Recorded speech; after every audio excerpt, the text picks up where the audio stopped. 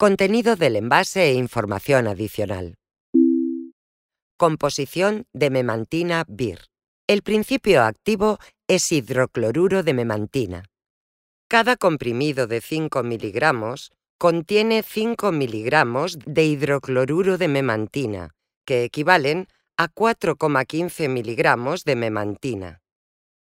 Los demás componentes son lactosa monohidrato, celulosa microcristalina, sílica coloidal anhidra, talco y estearato de magnesio, todos en el núcleo del comprimido, y lactosa monohidrato, hipromelosa, dióxido de titanio E171, óxido de hierro amarillo E172, óxido de hierro rojo E172 y macrogol 4000, todos en la cubierta del comprimido.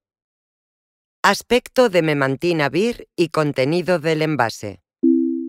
Envase de tratamiento de inicio. Memantina BIR 5 miligramos comprimidos recubiertos con película EFG se presenta en comprimidos amarillos, forma oval, 8 x 4,5 milímetros, biconvexa con grabado M9MN5 en una cara.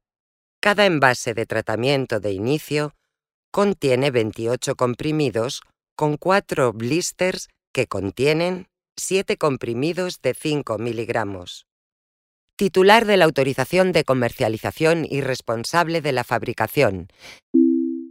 Industria Química y Farmacéutica BIR S.A., calle Laguna 6670, Polígono Industrial Urtinsa 2, 28923, Alcorcón, Madrid, España.